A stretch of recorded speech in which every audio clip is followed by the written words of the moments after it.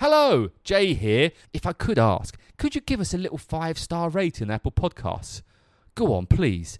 It won't take long. You can just do it now. That'd be lovely. And share the podcast. Tell your friends. Appreciate it. And on today's show, we talk to Phuket newbie and Russell's mate Stan. English Stan only arrived on Phuket 2 months ago, but he has already fallen in love with the island and more. Stan tells us about his journey to Phuket after having served in the British Armed Forces in Northern Ireland, Bosnia, Afghanistan and Iraq, bouncing in Bournemouth and building an airport in the North Pole. Stan is now managing the awesome Soul Shack, and he seems to may have convinced me to come out of DJ retirement.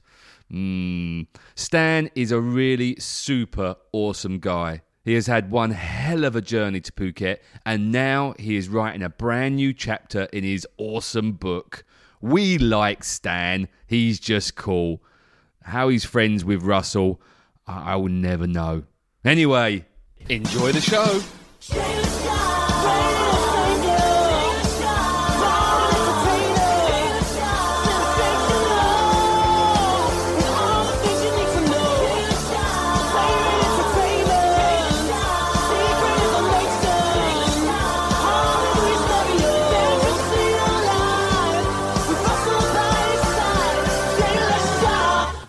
Nothing. I'm more worried about you two, you little cosy little gym rats. Your testosterone pumping out.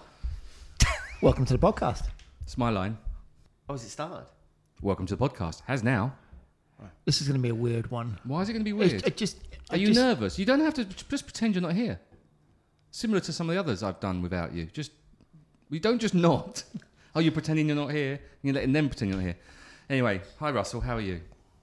Are you still pretending you're not here? This could be really bad. This could be really bad. Yeah. Let's start with Stan. Stan. Richard. Can I pretend I'm not here? Could you speak closer to the microphone? Sorry. Yes. Stan's good. Richard. My mum calls me Richard when I'm in trouble. His mum calls me Richard.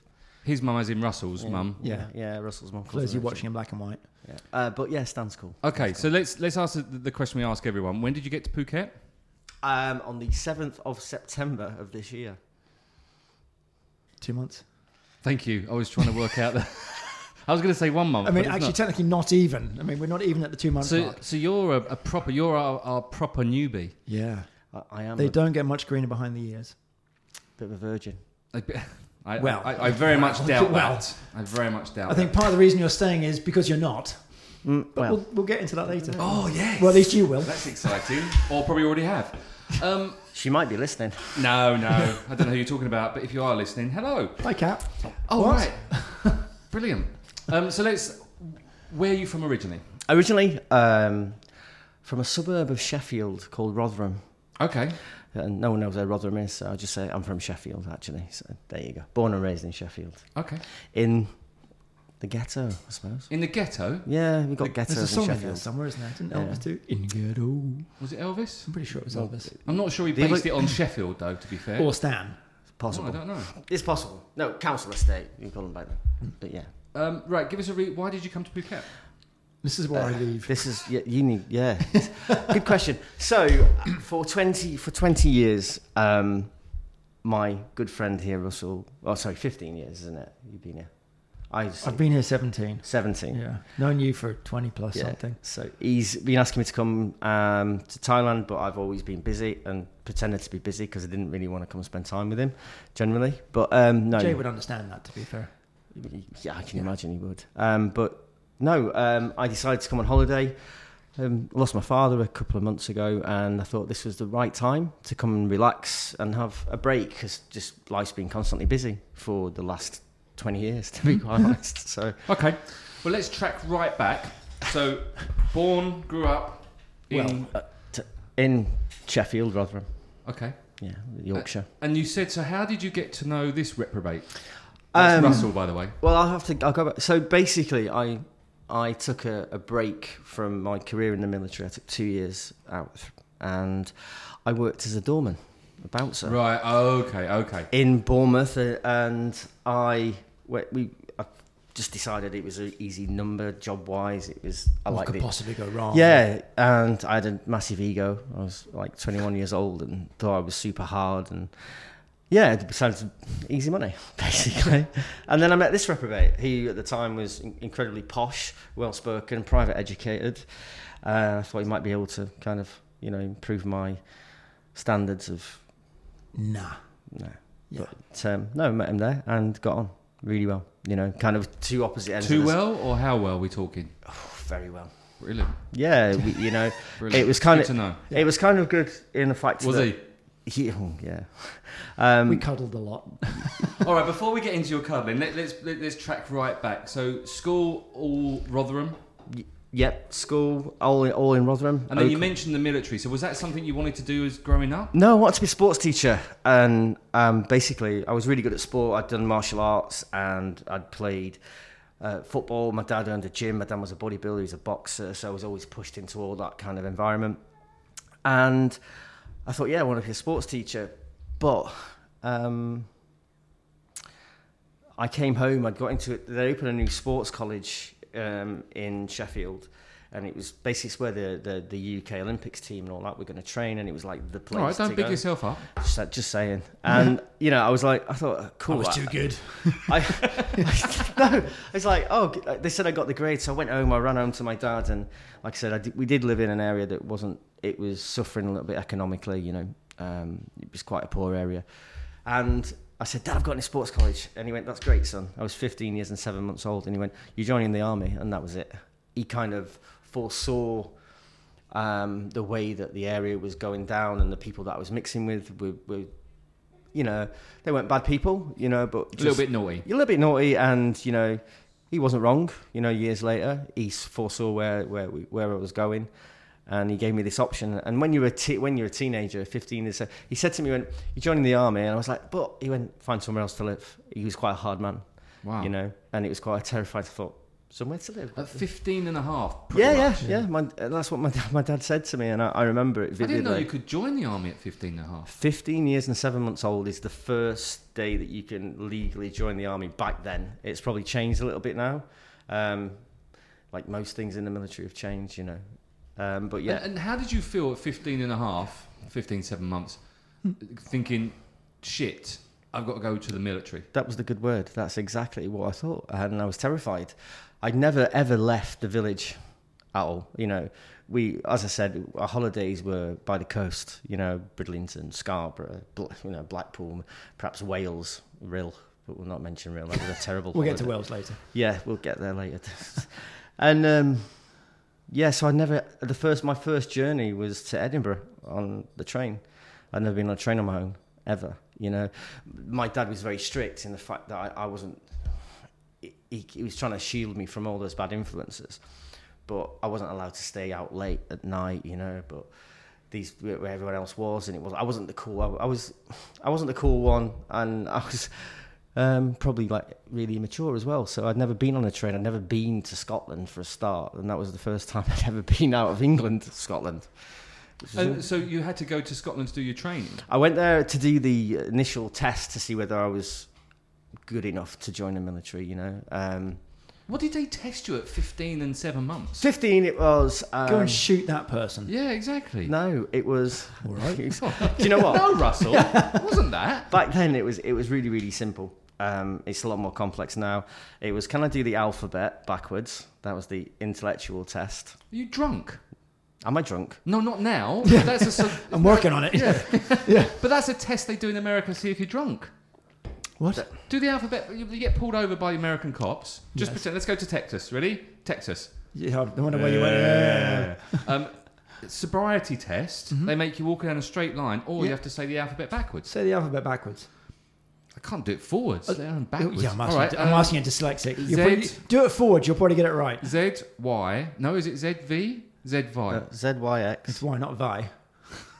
Anyway, happy birthday! I got you smoky bacon crisp. We'll talk about that in a minute. Okay, so you had to do the. In fact, I still know that as well. What, the alphabet backwards? The first bit, ZYXVU. No, W. gone. No, yeah, but that's quite tricky. Yeah, but that was the test. So that was one test, The other one was an eyesight test. And then the really complex one was, can I run a 1.5 miles in under 12 minutes? I ran it in 7 minutes, 47 seconds. So that's a yes. All right, Richard Bannister? Roger, thanks. But no. Let me do that joke again. And the irony about that. Hold on. Yes. Just say the mile thing again. 7 minutes and 42 seconds. All right, Roger Bannister. Hey! Is it better that time? I think it worked that time. Okay, good. Don't ask me to run it now. I'd have to walk it. Did you were So that was the first test. I did that. But you were told by your father to join the army. Yeah. And it was like, you have to. Yeah. And it was like, oh my God, I got to join the army. But was there any part of you that wanted to, or that you were in? As soon as I got off the train in Edinburgh for that test, I thought, you know what? It was the excitement of being away from home for the first time. Being around new people, diverse people. There was people that were 10 years older than me. From Liverpool. I'd never. And someone from London, and I was like, "Oh, this is amazing!" Because quite exotic. You lived in such an exotic, not erotic. You lived in such an insular world in where I came from. Although it was diverse, but we were all from Yorkshire, and we were all, drinking tea. Yeah, drinking tea and wearing flat caps and whippets and stuff. But yeah, so yeah, it was amazing, and I fell in love with it. I saw these awesome guys who were super fit. They looked like superheroes. They were dressed in the combats, and they had all these fancy badges on it, and it was probably like, it's like it was ace. I fell in love with it there and then, to be fair. And what was that journey like in the military? For me, no, for the person sat next to you that we're not interviewing. Oh, Dave, I've interviewed to Dave. It was amazing, to be fair. Sorry. When they said yes to you, or you got the message saying yes, is that it? Do you pack your bags and you go and live on the barracks, or? Yeah, basically back then you would get a letter, because they didn't have emails and text messages. They probably still don't in Yorkshire, but that's. But yeah, got that letter, and then you go and do the oath of allegiance, and it's like this really proud moment of doing your bit for Queen and country, but also for your family as well. For me, because I was heading out into the big wide world, and we'd never really left the village, So yeah, and then I went to Pirbright, the Guards Depot, and down there it was amazing. It was hard work. Oh, sorry, Pirbright is. It's down south somewhere. It's past Watford Gap. I don't do when it gets. I love that. I don't Watford do south. Is the line for north and south? Yes. See, I would say anyone north of Watford is a northerner, completely, and anyone south of Watford is a southerner. Easy, Bournemouth boy. Yeah, but you said Bournemouth. No, he's a gypsy. Him. He's not. Oh, for fuck's sake! Have you not heard this story? What about him being a gyppo? He's a proper gyp. He's pikey. Oh, I've heard that expression for ages. Are you pikey? I got. Listen, ask him if you want to buy I'm a dog. not sure we're allowed to say the word pikey. Dags. On Facebook, you're not. Are you not allowed to say? Oh, is that what you got kicked off Facebook for? I got another 2-day ban. This is a great one. I got a 2-day ban for calling him a fucking pikey. And the best part about this is, I got a Facebook message saying you've breached our code of standards, blah blah bullshit. And you got an option then, if from Facebook, would you like to challenge our assertion here? I'm like, fucking yes, I know the guy. And then a day later, I get a message from Facebook saying, we've reviewed your case and we've agreed with you, and yes, we've reinstated you to... He is a pikey. He is a fucking pikey. Off your pop. So Facebook know you're a pikey. That's brilliant. I haven't heard that expression for a long time, though. Pikey. Pikey's great. Listen, that's a good accolade, isn't it? Great. Really? Absolutely. If Facebook recognise that, then that's cool. Facebook recognise lots of things. Well, you two have obviously got some stories, but we will catch up on those. Let's finish with the forces first. So you went down to some place down south to do your basic training. I'm assuming. I went to Pirbright, did my training. I was down there for 11 weeks. Then I went and did some trade training, 12 weeks. And then I joined the Royal Artillery, and I was like... Did you have a choice of going to Royal Artillery, or was it... Do you know what? They base it on the tests, so obviously I was quite good at doing the alphabet backwards, which meant I had a little bit of knowledge. But no, they base it on a whole host of things. You could spell artillery, so that's what you're into. Yeah, begins with A. And one of the really good things is my eyesight was okay at the time, so you can tell the difference between an inert shell and a live shell, because that's quite important. Well, one's got a turtle in it, one hasn't, I'd imagine. For fuck's sake. No? Yeah. Is that not a good... I thought it was brilliant. It's a bit like bomb disposal. You need to know what's a bomb, what's not. But I joined that, and then I I got bored and I thought I wanted some more excitement. So I went and there was a unit called Special OPs, which is now, it's quite challenging, 21-week selection process, and it was run by guys from Hereford. You know, on TV now you see all these people like Ant Middleton, same sort of thing, but it was very different. It had its anonymity, and no one knew a lot about it. No one knew the process. There wasn't even any information. They never recruit. I thought, you know what, that's kind of cool. Then I realised that if you went and did this, you actually got more money, which was you got promoted. I was like, I'll have a go at that. So off I went. I did that, and then my journey in the military was cool with them, and then I got a little bit disillusioned, to be quite honest. Things kind of changed. There wasn't a lot of conflict. I went to Northern Ireland. I went to Bosnia. I went to Kosovo. That was quite cool, doing operations and stuff was very interesting. I did a job where we was doing things like going after persons indicted for war crimes. That was a really cool job, and flying around in a helicopter in Northern Ireland and going after, but also sometimes, I was 18 when I went to Northern Ireland, and it was the first time I really experienced war and death and casualty, I saw Steve Restrick in 1997. He was killed at the side of me, and I was 18. I celebrated my 18th birthday while everyone was on the piss, back at home, enjoying it. I was cold and wet in South Armagh. So it was one of those things that you reflect on. But like I said, those things stopped. The Northern Ireland conflict came to an end. That was kind of the catalyst. When Steve was killed was the catalyst for the peace treaty, and what Tony Blair did and all the rest of it. So that stopped, so you didn't there. Bosnia became a really safe place. You can go on holiday there now. Croatia was settling down, and Kosovo was. I got sent to Cyprus because Turkey decided they wanted to deploy all their missiles on the border. So I went there for a month and spent 1 week doing some work, the rest of it getting drunk. In Ayia Napa. Yeah, yeah. And the irony about that is because we didn't come under the UN directive, at that time, all the soldiers doing the UN stuff were banned from Ayia Napa. We weren't. So we made full advantage of that. So, there was no soldiers or squaddies in Ayia Napa except the 12 of us, which was ace. It's a hell of a party town, Ayia Napa. Oh, God. Do you know what? Yeah, I can't remember much of it, but you guys have probably been there, and I'm sure you had a couple of weeks there, yeah. Yeah, I did about 10 days there. Yeah. Remember Nobby? Yeah. Was it? Yeah. Well, with Nobby? Yeah. But you can't just say that.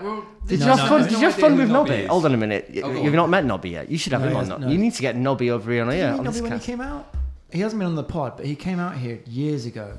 I know the name Nobby. I don't think I've ever met a Nobby. What? You see, you're in a room with two of them.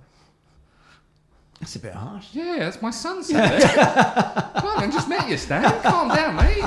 I mean, you're not wrong, but... Yeah. Even so. Right, mate. So how long were you in the military for? So initially I did my 5 years, and I got out. Like I said, I became kind of disillusioned with it all. It became relatively mundane. There was nothing going on. And then that's when I met this reprobate. So I decided... So you just went, do you know what, I've had enough, I need some time off. Yeah, I said, so I did what they call PVR back in them days. When I say I took a sabbatical, I had no intention of going back, at all. I was done with it. I came home. My dad didn't speak to me for 6 months because I left the military and I'd got this awesome career, and he knew that I was doing quite well. And yeah, he didn't speak to me for 12 months, which was a bit...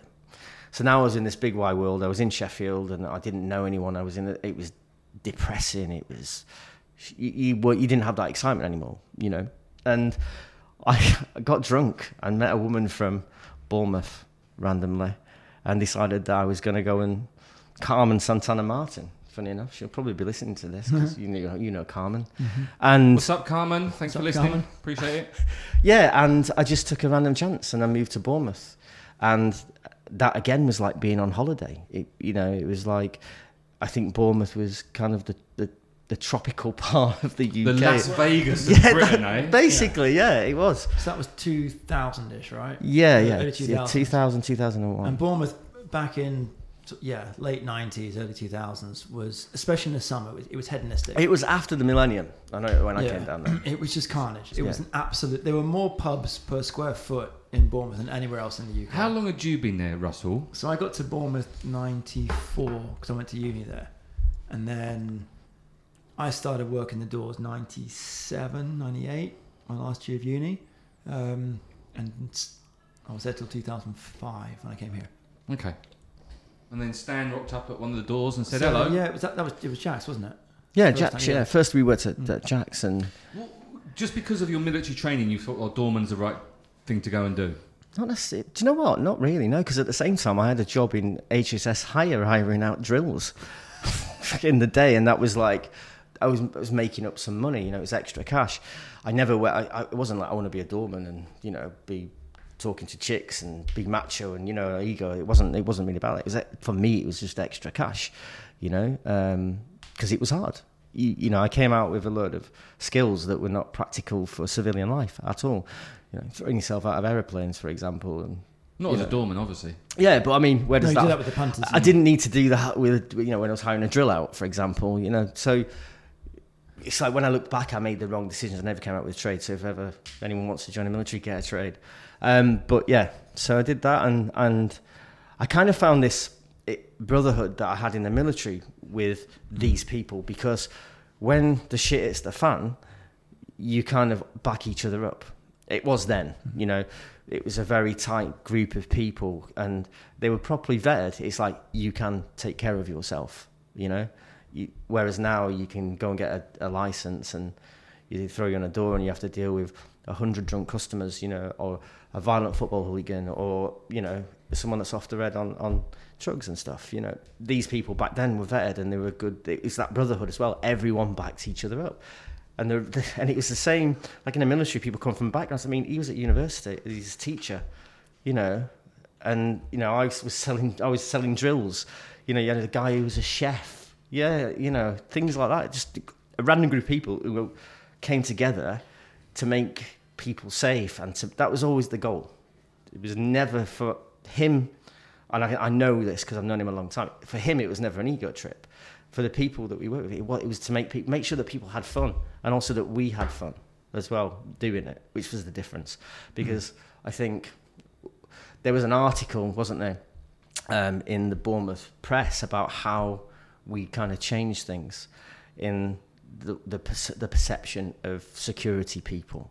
We were fun, we were customer safety. We wanted you to have a good time. Some of us were doing backflips off stages and dancing.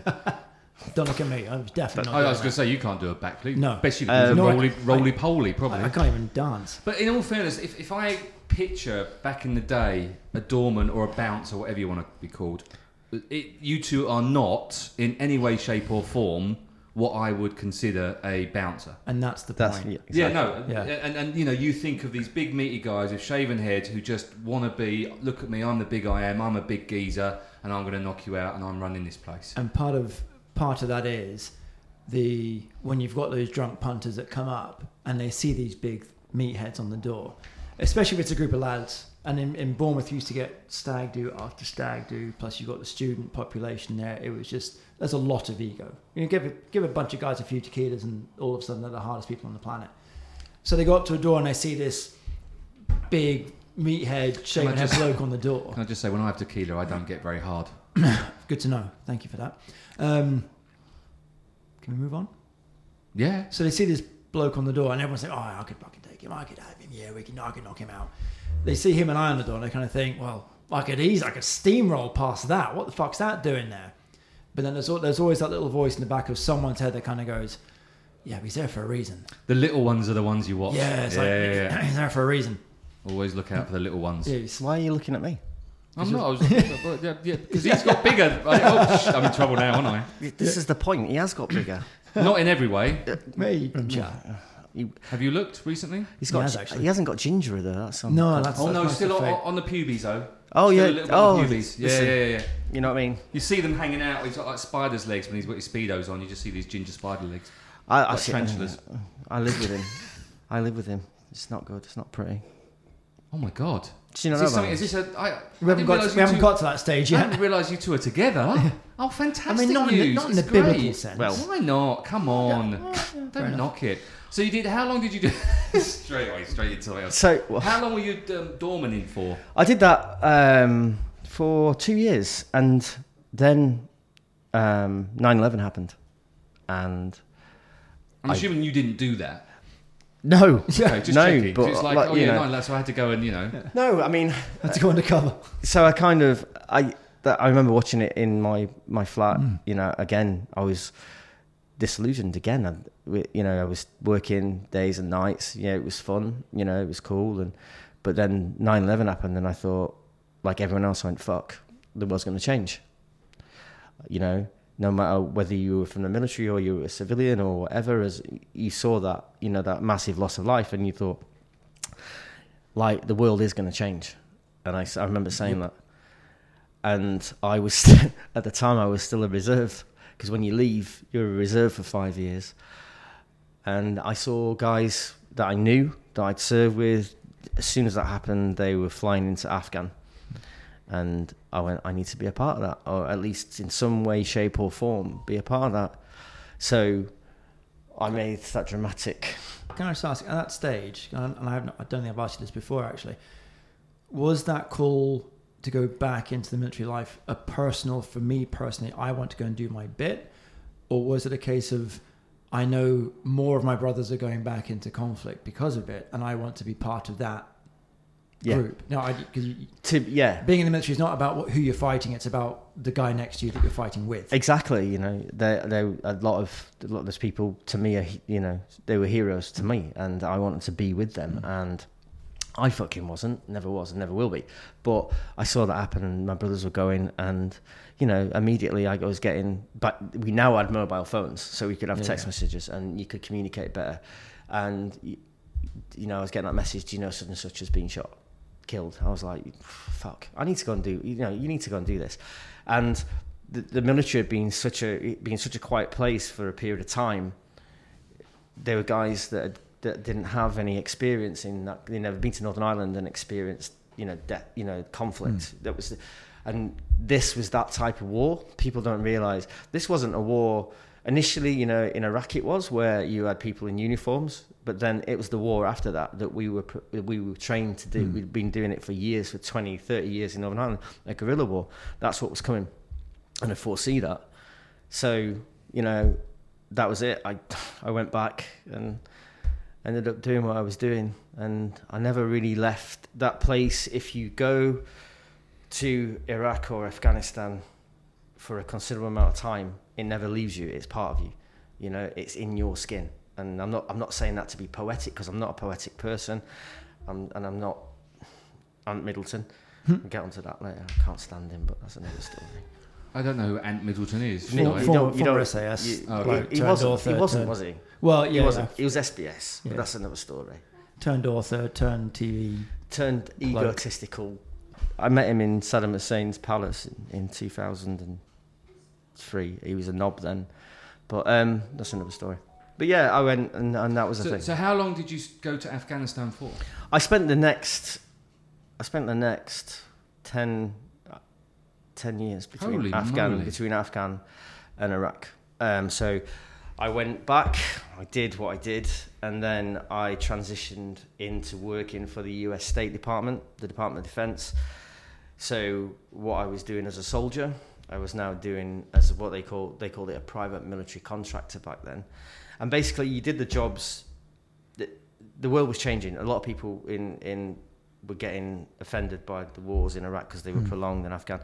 So politicians knew this, so they invested in private military companies, because they knew that these guys didn't come home in a flag-draped coffin. That wasn't bad for politics, you know. And you know, they were getting paid a decent salary with all the skills that they got, years of experience in the military, where they were getting paid peanuts. Now you give them a lot of money to do the exact same job. And back then it was a kind of a free-for-all, because again you were actually fighting an insurgency as a private military contractor, which... So, sorry, let me just get my... Oh, go on, Before Ross. you do into that, just a little segue note. When we were working the doors, we were kind of at that handover, that cusp of the old school thuggish doorman that was just like the biggest guy in the village that could just stand on the door and kick people out. And it transitioned from that to being more of a regulated authority body that people would register to be. And as you've alluded to earlier, because we were at the cusp of that, we were working with a bunch of people that were a bit more old school, and it was more of a brotherhood. It was more of a team, and we backed each other up. You shared skills. You knew the weaknesses and strengths of everyone around you. And then it was coupled with just new people like, oh, hey, I can go to the council, I can get my doorman license and be a doorman tomorrow. And it's a job. And there were other companies that were set up and hiring people to do just that.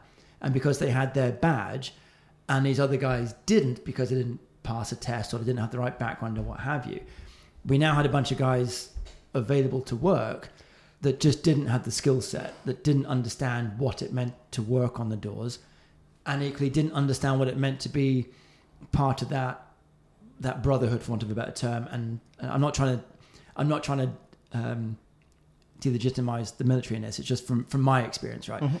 So the question then for you is, you're at a similar sort of contrapoint, if you like, from being military based and having everything that you know about the military to now all of a sudden it's more of a private enterprise and perhaps dealing with people that weren't of a military background and suddenly thought, hey, I can get a great fucking payday out of this just for picking up a gun and going to Iraq. Yeah, I've got a big ego. Why don't I go and do that?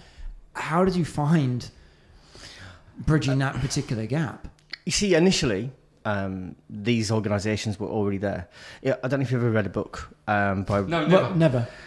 Did it have pop-up pictures? There's a book. And little slidey tabs. There is a book called The Feathermen by Ranulph Fiennes, and the government never said whether it was legitimate or not. You read the book, it's pictured as fiction. If you know that... There was a movie about it as well. And they renamed it something really Hollywood, like Killer Elite with Jason Statham. No. It was... It was called Killer Elite. Trust me, I know. I think there's going to be an argument soon. No. Google it. I know. No, you're right. There's a couple of films, but The Feathermen. Yeah. It's. Oh no, yeah. Sorry, that's the the name of the group that's in. Yeah. You're it's right. Called it's called with Thingy's cousin Statham. Yeah. Oh yeah, Paul Yates' his cousin. Yeah. Do you not know? Has he not mentioned Paul Yates? Buzz. No, he wouldn't know. You don't want to. I'm sorry, I just switched off for about 5 minutes. That's all right. What are you talking about? Ralph Fiennes. I'm still trying to work out. Right. Isn't he an actor? So go back to what you said before. Right, you were asking me the question. I'll answer the question. Yes. So, in the early days, it was an all boys network. So the reason I got the job was because I knew a colonel who I'd worked with, and he said, here's a really good job. Here's lots of money. Then all of a sudden, the government's investing in these companies, and what you're saying happened. There became this massive explosion in they needed bums on seats. And they needed people who were inexperienced, they were unqualified. Just anyone. They were fucking dangerous, and I can guarantee that they were. And that's when it became a crazy place where, again, people were being harmed for no fucking reason. It was unprofessional, it was unregulated, and it wasn't a really cool place to be. Can I ask a question? No. Yes, I can. You did your 5-year stint to start with, 2-year sabbatical where you met douchebag here. Mm-hmm. It's a bit harsh. Douchebag? Oh, I could have said worse. I mean, to be fair, you have. And then you did 10 years doing Afghanistan and Iraq. And then you did your... No, I did another 5 years in the military. So, and then I basically transessed in 2000 and... Transition? Yeah, I think that's is that the word transition? All right. No, I can't spell. Got fucking two of you here. Jesus. Oh, here we go. Mr. Punctuation here. It's all right. Wait until the teacher gets onto it. Yeah, right.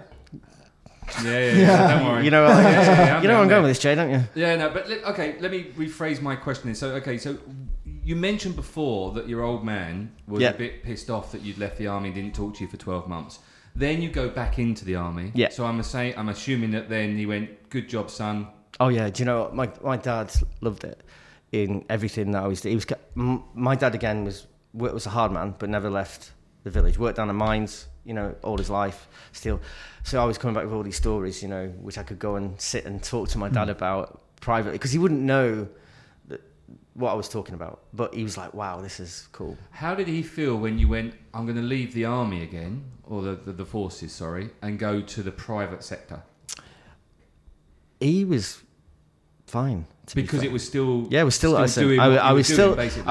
I was still in conflict. I was still around the world, because I think that was part of what my dad liked. The fact that I was still doing the right thing. For me in my head, I was still going to do the right thing. I was going to protect people and help restructure a country, rebuild it. That was I was going to do the right thing. My dad was cool about it, and he saw that, but that also offered the thing it also gave me a good home life, because I'm not going to lie, I was 25 years old, and if you're taking £10,000 a month at 25, which again had its negativities, because at 25 you have no idea how to manage that money or what to do with it apart from buy stupid cars, buy an ego, and I never invested it properly. But anyway, my dad saw me having a good life. I bought a house when I was 25, a lovely thatched cottage in Worksop. Worksop's not great, but the thatched cottage was all right, But it's true. You ever been to Worksop? No. Don't even know where it is. Not a name. Oh, it's north of the Watford Gap. There you go. Don't need to know, do we? So, my dad was happy because, again, at the same time, here we go, I'd met a lovely woman. The first time I'd had a real relationship, because I never had time for that. I was dedicated to, when I was in the military, I was dedicated to being a soldier. I had no time for normal things, which is it's kind of sad, really, when you think about it now. I'm 43 and reflecting. I never really got to enjoy life and girlfriends and partying and all that. I was just dedicated to doing that, And again, so Dad was happy, and my parents were happy. They were proud, and that's all I can ask for. So when you ask about achievements and things, making them proud, I'm welling up now. This is I just told you about my emotion. No, but I think it's interesting, because I think it's really important to understand that, because I know that when we first started talking, the first thing you mentioned why you came here was because of your old man had passed away, so he was looking for things to do. So, I just wanted to know, and then he didn't talk to you for 12 months because you went to be a doorman with douchebag here. I can imagine I wouldn't. I'm surprised I'm talking to you now. I met you, that you know him, to be fair. This is the last podcast we're ever doing, so I just thought we'd get it out there. Is it? Yeah, because now that you two know each other, I can't be bothered anymore. I'm over it all, really. See you going out to your gym sessions and, all that sort of stuff. Anyway, I won't put my emotions out there a little bit. Going back to you. Give us a big group hug. Do you want one of these? No. Look, crikey, you earn a lot of money and you're sitting there drinking that horrible stuff. How long did you do I was about to say the contract. How long will you do a contract killer for? But that's not the word I wanted to use. How long were you doing the private sector? How long were you a mercenary for? Yeah. Wait, what? But also, on top of that, is who manages what you do, or are you just protecting certain? How does it work? I don't. Do you know understand. What? We were contracted to. One of the jobs I had was actually protecting the Japanese army. Yeah, that's right. Japanese army in Iraq. They went. I don't know. Basically, we protected them. I was a civilian. They were soldiers. They were in the war, and my job was to protect them. Like their compound area, or like on patrols. Their transport from Kuwait to Iraq. Yeah. And then obviously any equipment they needed if they were going back to Kuwait and go out and leave, to protect an actual army. They were in armoured. The funny thing about this is they were in brand new armoured cars, right? Mitsubishi, probably a $1 million. And I was in a clapped out Nissan Patrol with no armour on it. And an AK-47. Sorry, lads, we got you. And they had all this wonderful kit. You had an AK-47, best gun in the world. Yeah. Weapon. Don't say gun, that's terrible. God, I hear it all coming out now. Anyway, but yeah, that was one of the... But yeah, and then one of the projects... What's the difference between a gun and a weapon, then? A gun is something that fires a shell. Right. Yeah? Well, like a turtle? Or any shell? Yes. It could have... shell? Like we could say 105mm shell. A shell... A 155. But what's a shell compared to a bullet? A shell is what contains trinitrotoluene. Right, okay. Yeah. I was going to say that. Yeah, and then you've got the charge. Yeah? Yeah. The weapon. Yeah. It's a big term, the weapon. Yeah. He's a weapon. This is a fucking weapon. I've got a weapon in my pants. But you never refer to a personal weapon as a gun. Okay. Yeah. Not even a little side, like a little Magnum 44. It's whatever that is. I know you you do look a bit like Clint Eastwood, to be fair. Isn't that what you are? Yeah. I've got a look about it. Have I ever an Eastwood look? Yeah. Yeah. No, he really fucking doesn't. Yes. Anyway, No. where were we? Back to you protecting the Japanese with your weapon. Oh yeah, yeah, and then so a weapon. Yeah, you've got anything that's a personal weapon. So AK-47. Yeah, no, I get the blah, weapon blah. thing now. Yeah. Anyway, I'll and never then, call like, it a gun again. I promise you. another, like I said, another contract was protecting the U.S. Corps of Engineers. Random, bomb disposal people, civilian, protecting them. Be careful with that, lad. Be careful. But when did it naturally come to an end? For me, The bomb. well, I got blew up 3 times. It was like, what changed my attitude towards it was I had children. I met my second wife, and I had kids, and I thought, you know what, I'd got so used to this. We were discussing this in the car earlier, where I had this mentality where every time I went away, I didn't care if I came back. I really didn't. Because it was just me. Yeah. I knew that my dad would be okay. In my mind, I knew he'd be okay. Fucking I'd be devastated. He'd lost his son. But in my mind, I knew they'd be okay because they got my brother, they've got his son, so they've got grandchildren. That's how I worked it out. That's how you rationalised it. Yeah, that's how I rationalised it. But then when I had Tallulah and Violet, my world changed, and that was what put a stop to that part. And then I thought, well, I'll need to do something a little bit less hostile.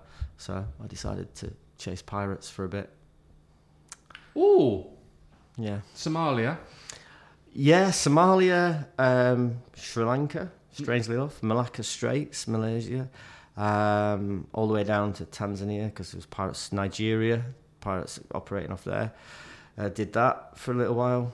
It was interesting, That sounds really cool. Although, I have this vision, obviously, in my head of you chasing a buccaneer ship, going across and firing your cannons. Am I allowed to call it a cannon or a big weapon? It's I'm a not big sure. fucking weapon. A big weapon with a ball in it. But I'm assuming we're talking about the Somalis type pirates, which are the ones in the little boats that come running up to try to take the tankers. Yeah. And then say, right, give me £1 million or more because they're all insured. So and the insurance company said, yeah, absolutely, because we don't want to do anything. Yeah, but if you go back to your statement about it was very draconian in the early days because it wasn't a big business. Corporate enterprises weren't making a lot of money off it. So it was old boys network again. Everyone knew everyone. However, international law said you couldn't have weapons on a vessel. Weapons. Yeah. It's like a gun, but not. Yeah. It's bigger. So what you would do is, you then had to use there was no standard operating procedure for this. There was no one had a book that we could refer to. How do you basically fortress a ship, a merchant vessel, with a seaboard of 25 metre, whatever. So it was basically, you fudged it, you winged it, covered it in barbed wire, got barrels and hose pipes full of water across deck. You MacGyvered the shit out of it. Yeah, that's I just mentioned Home Alone. Right, little paint pots, and when the Somali pirates try to come on, this paint pot just comes off. Or you put Hot Wheels on the floor so they fall over. Yeah, Lego everywhere. But even that, he's actually right. Like Home Alone. So this is another true story, right? We got attacked by pirates and batteries. Right, if you work on vessels and Double D, the big square ones, you made them put their tongue on both sides. Yeah, the ones with the ones with the springs on it. Does it work? No, we actually repelled a skiff, which is what they call it, with batteries. Just flying batteries off the bridge wing. Right, they came up, and the way that Somali it's not fucking hurt. Absolutely. Yeah, the way Somali pirates work is the youngest one, the most inexperienced one, is the one who has to get on the ladder and get on the boat. So they're the expendable ones. So basically, it was batteries and a fire extinguisher. He had an AK-47, and we won with batteries and a fire extinguisher. If you get hit by a fire extinguisher, he didn't. No, that's the thing. Blast so they came down port side. We went starboard side. I had left and right. Actually, you should know this. I do know this. So I had the fire extinguisher. My mate Dutch Patrick, who hopefully you might listen. Where's he from? Holland. Okay. Yeah, but he's in Greenland at the minute. This is another story. And Yeah, so we were basically, he was throwing batteries at them from the bridge wing, and then the guy got up, they're hooked on by the time I got there because I was lazy getting down. He came up and then used the fire extinguisher, sprayed it in his face, hit him with the battery at the same time, and then he fell down and went straight underneath the vessel. Now, You'd like to think he popped up somewhere, but who really cares? He probably didn't prop up anywhere. the interesting story is, Cha. again, you know, I wanted to do the job professionally. So I remember it was a Korean ship at the time. So I went, hey, you know what, we need to report this to IMO. And I went to the captain. The captain went, no, too much paperwork. And that's when I realised there was a lot more piracy going on that was ever reported, you know. And then they introduced, there was some formality with like NAV4 and they introduced weapons. And then piracy just died. And then I had to change my career again. You know, the money died and the pirates had decided to go into selling coke or something. I don't know, whatever they were doing. Cocoa beans, T-shirts, you know, instead of hijacking boats. And so then I worked as an advisor, a security advisor for the European Police Commission. That was an interesting story. But got arrested for arms dealing. Yeah, I can say that. I wasn't an arms dealer, by the way, but Allegedly. I was working for Child trafficker, but not an Yeah. arms Oh yeah, child trafficking. Yeah. We need to have a word about that later as well. Child trafficking. That's all right. Don't ever add me to groups. Ever add me to groups. It's a bad idea. I know. You know, considering my boss, my current boss is in there. You know, doesn't know me that well. But you're lucky. Now. There was I was very careful, and I stopped myself.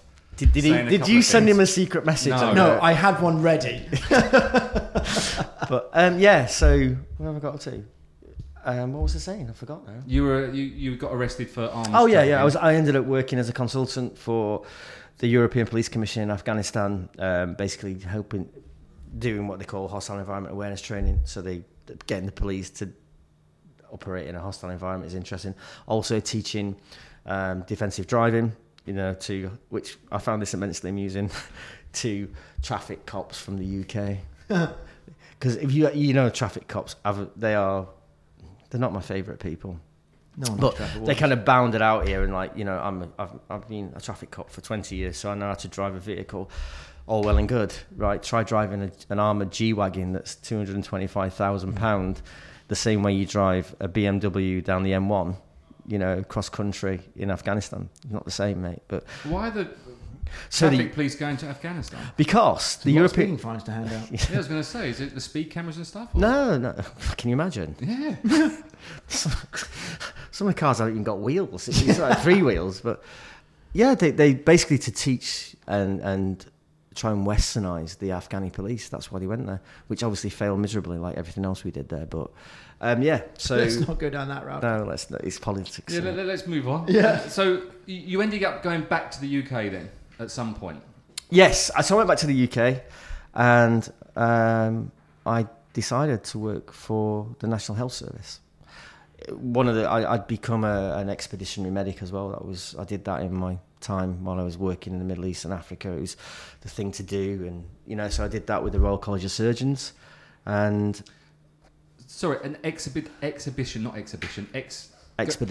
Thank you. So if someone was going to Everest or wherever, or Kilimanjaro, you would go as the medical expert. Yeah, not a paramedic, right? So don't get that confused. You just had a plaster and a bandage. Well, you can basically, as a remote medic, you can administer drugs. For example, you may have. Wicked man, what did you have? You can Emox. You'd like Emox. Would I? Yeah, a bit of Emox. Okay. Not to be confused with an Ewok. No. Although he'd probably like that too. Oh, I'm not that keen. No, am I? Sorry, that was a bit. Return of the Jedi Ewoks, wasn't it? Yeah. No, I think I like that one. There you go. So. But didn't like the others. Don't get me started on Solo. Oh, Star Wars. Jesus Christ. Are we going to that Star Wars party, by the way? All right, you two. Let's talk about it off air. You're invited. What Star Wars It's a party? kids' party. Your point is? Who's invited? Cupcakes. I've not been invited to any Star Wars party. Was I? You was in the group. Was I? Yeah. Trying to keep up. Ugh. Where were we? Oh yeah, so basically the thing is, because you had top cover from the Royal College of Surgeons, if you had the whole point of it is to stabilise a casualty to be extracted. So that might be, whereas you might get an ambulance in the UK in 5 minutes, 10 minutes. Probably not in Thailand. I think it's a bit longer, isn't it? Well, you probably get them there pretty quickly. Then the squabble over who gets the body. That takes another 10 minutes. No, you've got to take 15 minutes, take some pictures and upload them onto Line and Facebook first. Yep. Basically, to stabilise that severe casualty, so you may have to carry out minor surgery as well. And you'd have to have top cover, so you basically have a doctor on the phone, right, saying this is what you need to do. Glue that bit, staple that bit. That bit you've already done the training for, but if you've got major hemorrhaging, you're in an Arctic environment and you need to, you may have to remove certain elements of the body, limbs and whatever. You gotta have to have someone on it, so you'd have a doctor, and that's why it was endorsed by the Royal College of Surgeons back then. A bit like offshore medics. I know there's a lot of people in Thailand that do offshore medics. They do exactly the same thing. They have to stabilise the casualty before they get to hospital. Again, they're amazing people. I wouldn't want to do it because it's on an oil rig and offshore. But yeah, they're amazing people. What happens offshore stays offshore. I think. Exactly, and that's the thing. It's a bit like Deliverance. I think offshore work. It's a bit like living in Russell's house. Is that like Deliverance? Is it? Mm-hmm. Oh wow. It's a bit harsh. Get the banjos out. Doesn't sound like any banjos in my house. Well, have you? Listen, when you play with your banjo. I'm not sure he's playing with his banjo. I think he plays with her banjo. No, I think she plays with his banjo. Have you both got a banjo? I think Is there so. something I don't No, know I here? live in banjo. Ah, good one. Did you? Actually, I don't live in Did he Bandon. just say that? Does he know who it is? Does he know? Yes. Do you know what? What? I've met some brave men in my life. Yeah. And I mean, really brave people. She doesn't listen. Trust me, she doesn't listen. But just in case she does. Allegedly. Plays with his banjo. Have we covered ourselves now? Da.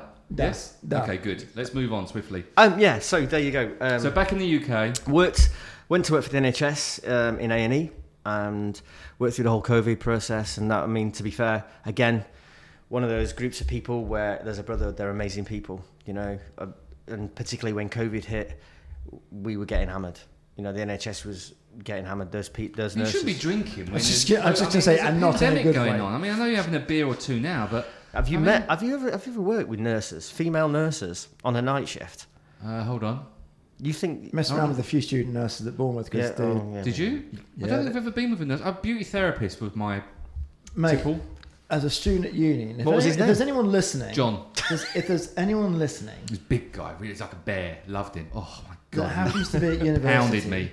Sorry, what? if you're listening and you happen to, no, if you like a drink, I can honestly say I would find yourself a nurse because they know how to cure a hangover. Okay. They will rig you up. They will rig you up with an IV the following morning, and 2 hours later you're good to go. We live in Phuket. We could just go and get an IV from the local pharmacy. That's Oh yeah, they do that. There's Yeah. actually a business Yeah. that does that on a Friday. Yeah, Did you, which is a bit. Did you see the one on? So minor segue. Someone on the Phuket expat page, plug for you guys, mentioned that the other day. Is there anyone here that can administer IVs? We've got a party going in the weekend. Yeah. Which is like what the. Well, surely people do. Yeah, I know. It's just. I mean, that's. You're proper planning ahead, and you are proper planning a good it's night better out. than those stupid tablets, those B vitamin tablets you get in B vitamins, wherever they are. Yeah, exactly. What's wrong with a Pepper's fry up? There's a plug. No, There's there's absolutely. Oh, there's a few nothing. things wrong. No, I can tell you there's a few things wrong. One, Steve's there. No, he's not. He's not there in the mornings. Oh, is he not? No, he's usually there in the afternoons. And the Is weekends. Steve Oh, ever okay. actually? Oh, I thought he was a punter. Oh, he's the manager. No, that's not the right term. He watches shit Netflix films. That's all he ever does. Anyway, so listen, you had a few. So you went back to UK. You went through the pandemic because we're Yeah. pushing time here. Right. And then unfortunately your father passed away, and it was like, was that the moment? And forgive me if I'm saying this out of line, but was that the moment when, do you know what? I just need to get out of it. Yeah, exactly. It was. It's. And may I ask? And once again, I apologise. Did you know that your father was going to die? No, or it was just rapid. It was rapid. I was back from the Arctic Circles. I was working up there. That's fucking boring. But the NHS. what? No, okay. I left the That's NHS and I was offered a job in the North Pole. So before I came here, I was in the North Pole. Right. Okay. And Well, let's just leave that. Don't worry about that. That's not interesting in any way, shape, or form. Or what were you doing in the North Pole? do you know what's even funny? I'm building an airport.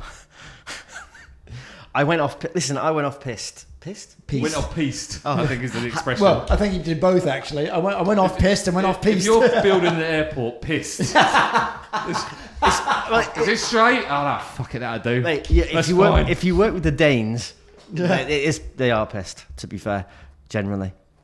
Anyway, so you built an airport in I haven't. North They're Pole. Did you still not finish building it? No, I didn't Lazy. finish it. Yeah, I would have gone and finished it, but obviously things happened. I.e., It snowed. So, for that, did we, lads? Bloody We're hell, what not happened? expecting What's that. shit coming down. That's going to slow us down a wee Where's the bit. runway gone? Yeah, so I came. I basically Mixing concrete must be really hard in the mixer. I mean, you can only do it at minor. It's -5, at -0.5. Oh, okay, yeah. But I was had worried nothing- about that. Listen, I had nothing to I'm do. glad I know that now, Russ. With concrete. I had nothing to do with actual, like, I was managing people. Well, I was managing people not to get drunk. Yeah. It's quite You funny. failed, I believe. The airport hasn't been built still. It's behind by 12 months. But there you go. But again, working with Inuit people, amazing. You know, so cause kind of thing of management is like working with diverse communities. That's what I've done. You know, whether you're in the military, in the countries you work, and whatever. Anyway, so yeah, I did that, and Dad fell ill. I got back just in time for Dad. I was with him when he passed, and then dealt with all the things that people have to deal with when they lose a parent. You know, you don't expect it.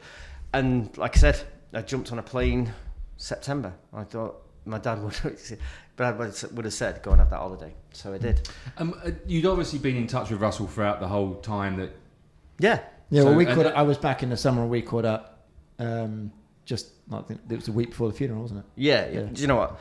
And Russell's been an all serious now. He's been an amazing friend all the way through that, because I'm not going to lie, there were certain struggles in these periods of time where if I didn't have that friendship with him and with certain other people, you know, I would be in a much worse place. But anyway, no, he said, you know what, get your ass on a plane, come here. I got here, I fell in love with the place, you know. Not him. Okay, just checking.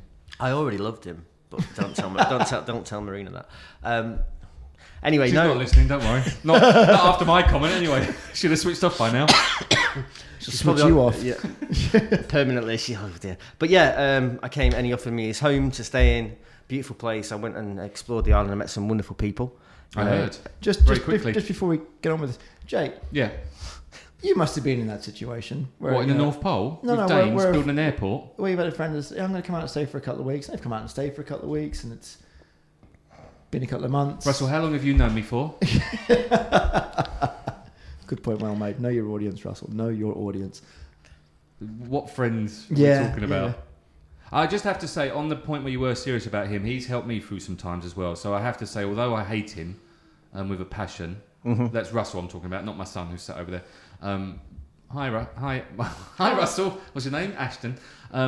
He's a good boy, Russell, by the way. So but no more compliments. Do I get a treat for that? No. I got you some. Oh, you did, because it was yes. your birthday yesterday.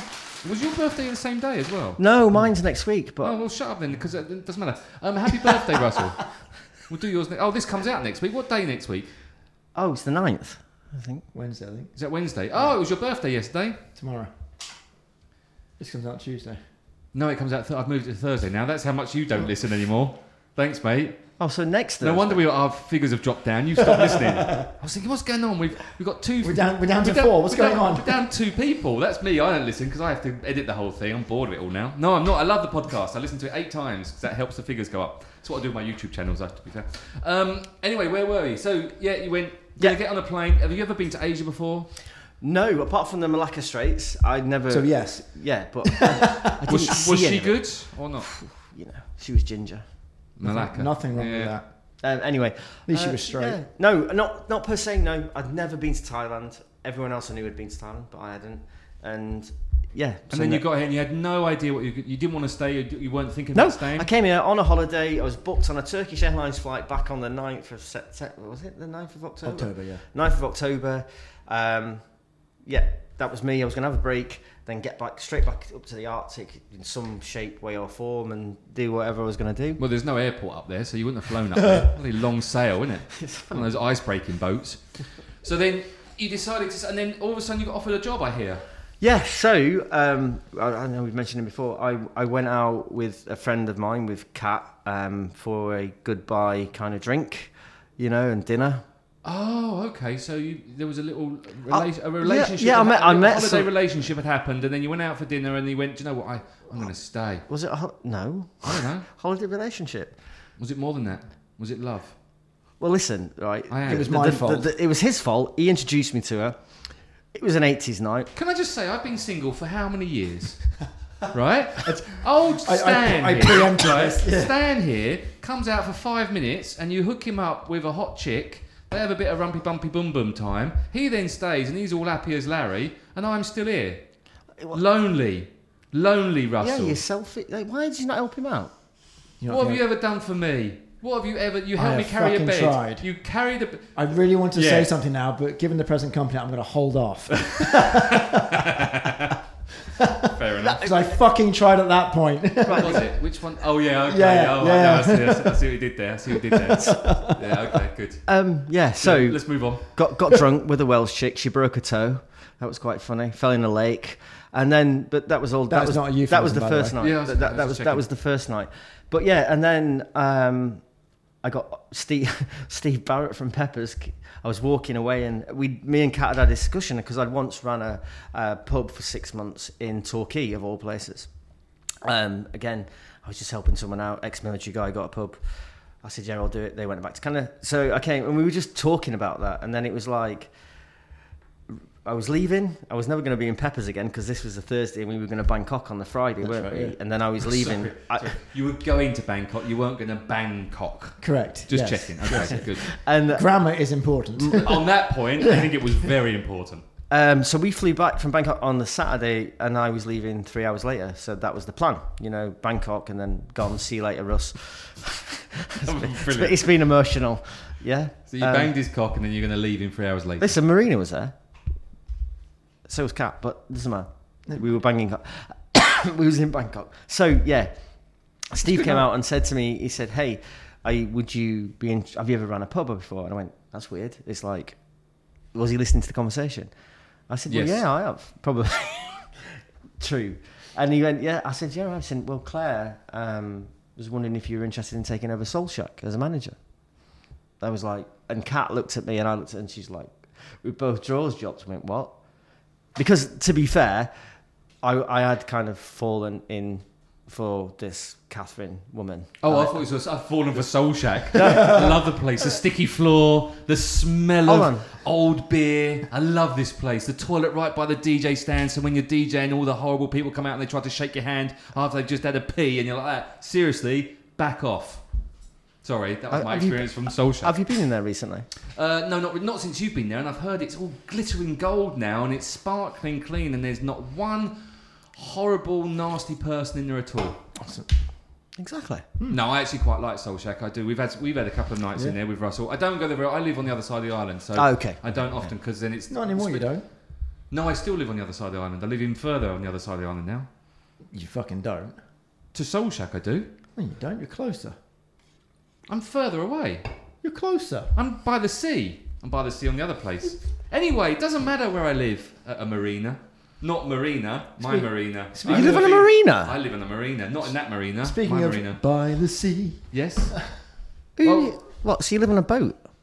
Why would I live on a boat? That's a marina.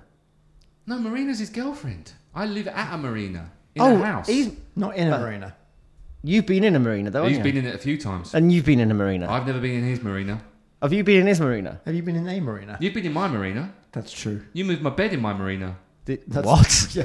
And you lifted my tank in my marina. I didn't. I Proper tank, not one of your tanks, which is a gun or a weapon on it. I don't know which it's called. What's that? Is that a gun or a weapon on the tank? It's just me a weapon because it's got a shell. No. Don't look at me like that. You rolled your eyes at me then. And really gave me the evil. Oh, fucking! I told you, it's not a gun. It's a fucking weapon, mate. Seriously. It's a self-propelled I've weapon. got a bayonet. I'm going to stab you. It's not self-propelled. It doesn't do it itself. Yeah, it does. Self-propelled, isn't it? What is? It's not self. No. Do you want The to tank get? doesn't fire itself. I'll tell you what. You know what? Fuck it. I'm going to shoot. I'll If tell we're you not what. ready. I'll fucking. I'm firing myself anyway. Ashton's got a game with tanks that self This shoot. is to be fair. listen, right? I'm going to tell you like I tell the teacher, right? Google it. I'll bank my I'm 20 gonna years tell you experience like I'm against gonna against tell your a Google. teacher. Oh yeah, I mean, I've got a girlfriend that's a teacher. Didn't I tell you? Oh, you've mentioned her a few times. You're in love. Anyway, back to Soul Shack. No, Yeah, I DJ'd at Soul Shack a couple of times, and I do hate the fact the toilets are right by the DJ stand, because I know a lot of people who I don't particularly want to touch, and when they go and have their toilet, they then That's come basically any person. out. You're right. Yeah. Any person. Oh well, you're here, Jay. When are you coming back to DJ? I retired a long time ago. The only person that I ever came out of DJ, last time I came out of DJing was for him, for his birthday. Would you do it for me? For your birthday next week. I think No, you should- no, I reckon no. you should do it for a 90s night. Yeah, I think a 90s night. Yeah. I'll do 90s night and that's it. Are we Oh, yes! Okay, let's have this conversation off air, because we are pushing on. So, Yeah. you're here. Soul Shack you're now managing Soul Shack, which Absolutely is in love it. Chantilly, which is in, what's that called, Tindley Place? Tinley is it? Place. Tinley Place. Yeah. And how's it going? Are you enjoying it? Absolutely love it. I met some amazing. I've got some amazing staff. You know, amazing people that come through the doors. It's diverse. You know, they offer. It's a real fun environment to be in. And if you go back to the beginning of this podcast, we worked in some places that were not fun. This place is fun. People are fun. They have a good time. They leave happy. You know, and the vibe is just. It's really cool. It's a nice vibe. It's a nice It is vibe. a cool place. Yeah. It is a cool There's place. no pressure. It doesn't. It's just cool. And again, you know, I'm quite lucky in the fact the people that employed me are really good, you know, and that's always a bonus being here. No, Claire's a beautiful person. I love Yeah. And I saw her the other day at the charity event I was emceeing that you didn't come to. But I was an amazing MC, by the way. I bet you're awesome. But yeah. I mentioned lesbians once. Did you mention dead horses? No, I was told not to. I got the pep talk when I got Right, there. okay. I was told not to swear. In fact, I got 2 pep talks. One from the guy that sent me there and one from the people that were organising it, asking me not to swear. It's probably just as well I wasn't But there. the funny thing is but when we, Russ and I, MC, I'm the one that gets the pep talk, but you're the one that swears all the time. Yeah, I'm the one that causes all the grief. He gets the blame for And it. I get the blame for I think it's everything. fucking brilliant. Oh, well. I love it. So back to Soul Shack. So your plans are you're going to stay, you're going to change it, listen. you're going to do some events, you're going to do some cool stuff. Listen, some we had happenings. a really good Halloween, you know. I saw the pictures. And it really went. The feedback from that was great. Just 2 seconds. I've done well. You have done well, but that was really loud and awful. Sorry. Do you want to die quietly? Halloween, really good. The feedback was great, and we all had fun. You know, again, it was kind of funny because it brought out the old school of me and him. You know, because if you know Russ is like yourself. I'm going to give you a compliment. You know, they're very much party people, and he helped me with the promotion of it and stuff. Great, and we had a good night. The people loved it. We had a fancy dress competition. I didn't win.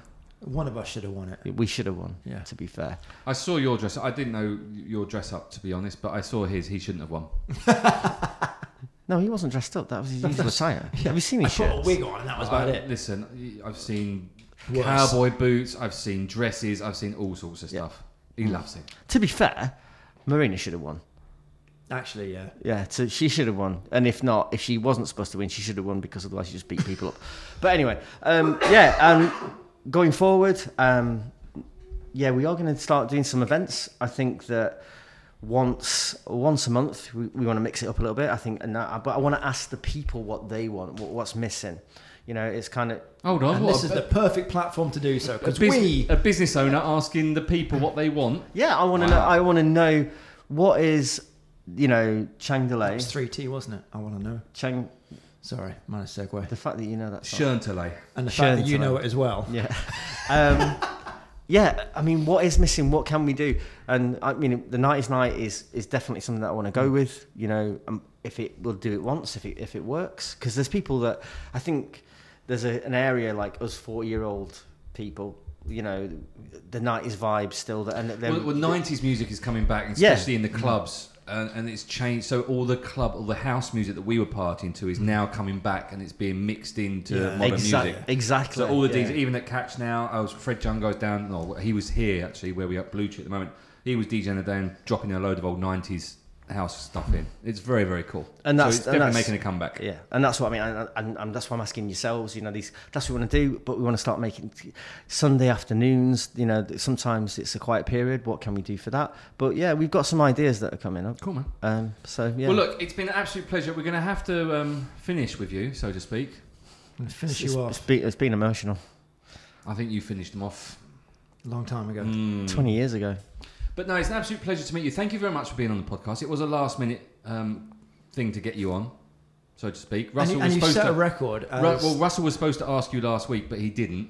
And it just so happened that I didn't have asked- to ask him. I just told him we were doing it. It's true. It's in my house. It's like, hey, it's just. I didn't realise you were living together. That makes this whole me sending messages well, that over was- the last couple of days Well, that was ridiculous. Yeah, I know, but that was the funny part of it. Hey, Jay, you've been in that position where a friend said, "Hey, I'm going to come out for a week or so," and they come out and for a week and then 2 They weeks. just keep and then staying.